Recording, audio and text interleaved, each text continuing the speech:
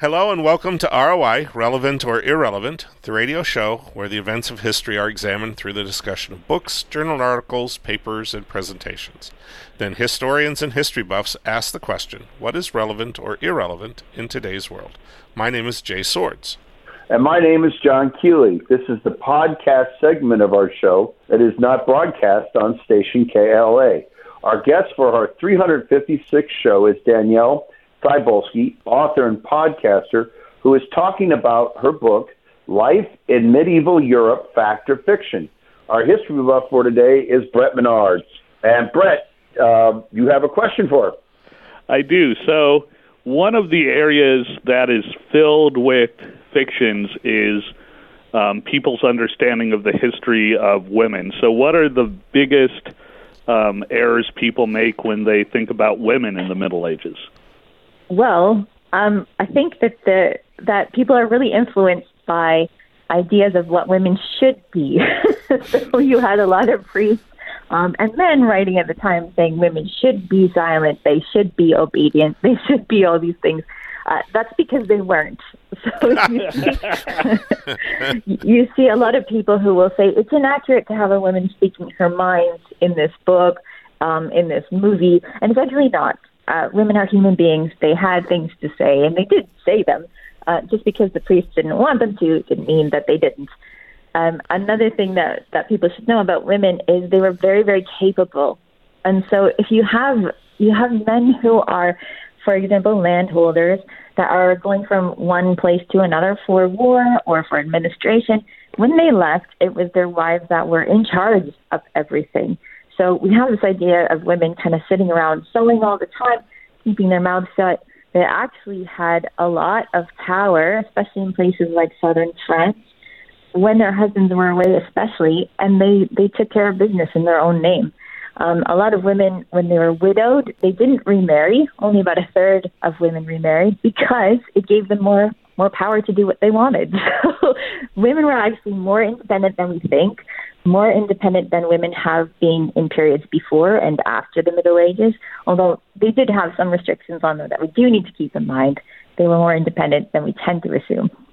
Well, and I think there's we always finish the radio segment with the, what's relevant and why is this relevant? But here's a pretty good example of that, because that's true in today's world too. I think of very traditional Hispanic culture, which is very male dominated on its face, and then you talk to folks and you look at what's actually happening, and it's the wife who runs the household, who manages the purse strings, who makes all of those important day-to-day decisions. And I think we have a tendency sometimes to just take things at face value instead of thinking about what's really going on. So it's good. Here's an example of that 1,000 years ago, and I don't think that's changed. Yeah, you do have women who might have made themselves smaller on the surface to not create waves, and you see that a lot now. But behind the scenes, there's a lot going on, and they were we don't give them enough credit for their intelligence and resourcefulness, and just the fact that they were smart people, every bit as smart as their male counterparts.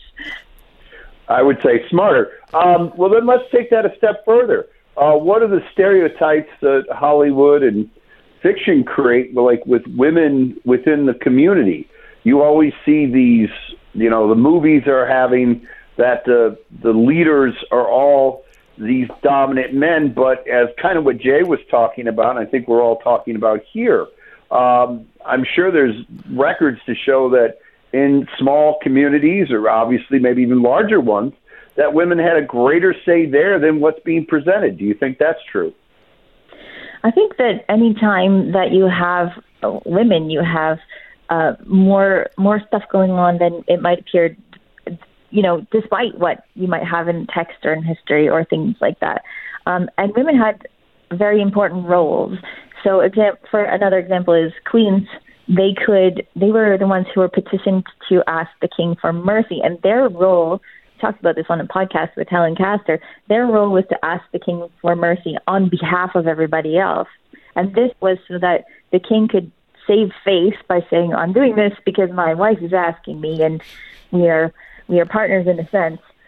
So her job was to kind of shift the king's policies in a way that he could make himself more merciful than he could if he was just trying to be as masculine as everyone was asking him to be. So women had all sorts of roles that are undervalued, I think, then and now.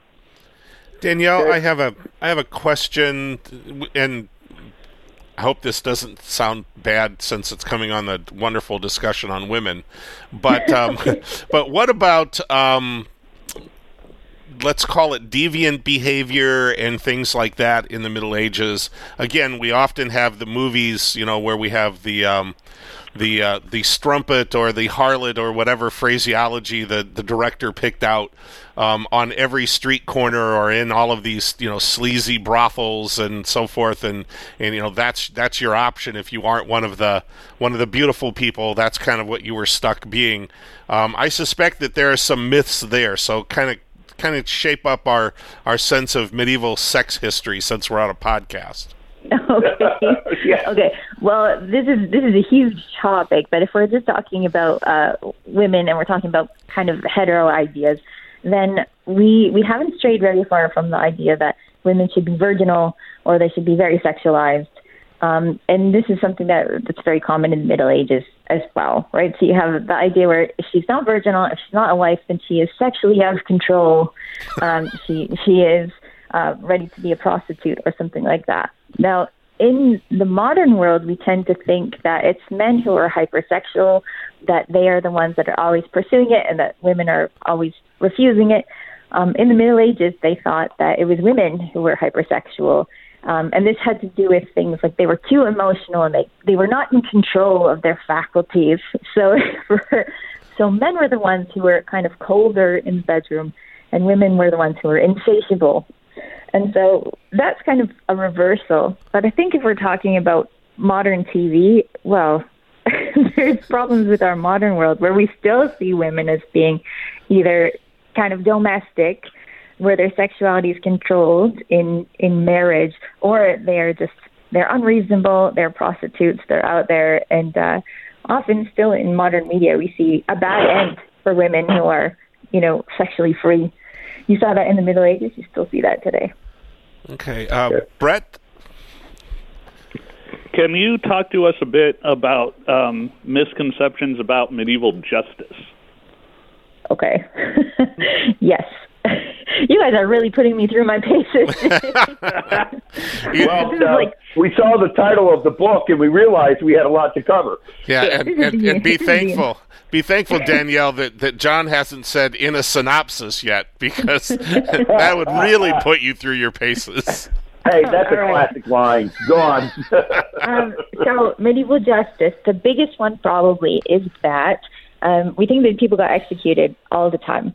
And part of the reason for this is that a death sentence was the punishment for a lot of crimes when it was listed in the law codes.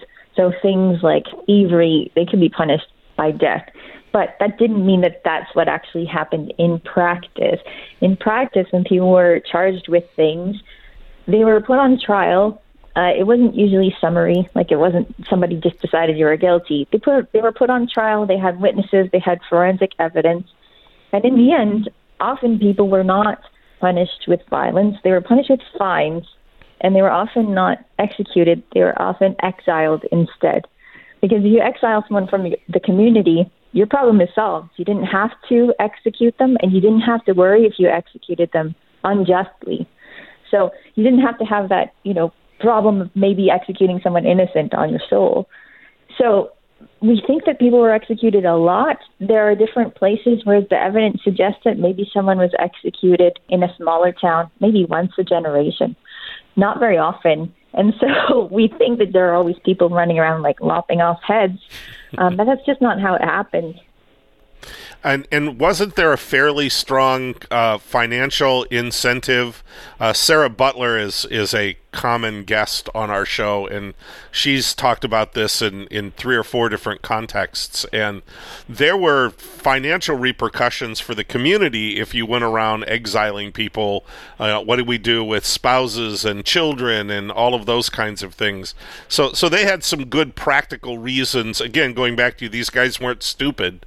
That they tended to do what made the most sense most of the time. Yeah, and Sarah's really an expert on the law. I haven't met her, but I've read her stuff, and she knows a lot about the law. So she knows a lot more even than I do about that. So, but yeah, there's codes like Anglo-Saxon codes, for example, that say, I should say early English codes that said, if you cut someone's ear off by accident, here's the fine for it. If you cut someone's foot off by accident, here's the fine for it. And it was kind of on a sliding scale based on your prestige in the community and whether you could still perform your function in society. And it was meant to prevent things like vendettas, and it was meant to prevent more violence. So financial penalties were a lot more common than physical ones. Danielle, I get the honor of having the last question here. All right. Your favorite century is toward the end of the Middle Ages, as we're heading in some places at least toward the Renaissance. What would you say would be the biggest myth about that sort of transition point between the Middle Ages and the Renaissance? I think that we tend to see the Middle Ages as a time where people were filled with fear. And when I see the changes between the Middle Ages and what you're calling the Renaissance, I tend to call the early modern period, is people were more intolerant, they were more prejudiced, they were more fearful. So when we see witch trials, that's the early modern period. When we see people stop going to the bathhouse, that's the early modern period. When we see more divisions in religion, that's the early modern period. So I see that there is more fear and more intolerance as we get further into the early modern period. And that's something that all the stuff that we attribute to the Middle Ages, it tends to be the early modern period. And the more you dig into history, the more you kind of see the differences between that. And yeah, my favorite century is not super close to the early modern period, but as you say, edging up to it. And rules and restrictions and intolerances become more solidified within the early modern period. All right. Well, we would like to thank our guest for this 356th show, Danielle Cybulski, author and podcaster. We've been talking about her book, Life in Medieval Europe, Fact and Fiction. The history buff for today's show was Brett Menard. You can listen to ROI as it's being broadcast on Friday nights on KALA HD2, 88.5 FM and 106.1 FM in the Quad City region at 9:30 p.m. You can also listen to the show as it's being broadcast on TuneIn.com. Put KALA HD2 in the search box and look for ROI. Many of our previously recorded shows can be heard at SoundCloud.com. Just put KALA Radio in the search and look for ROI. ROI is recorded at station KALA St. Ambrose University.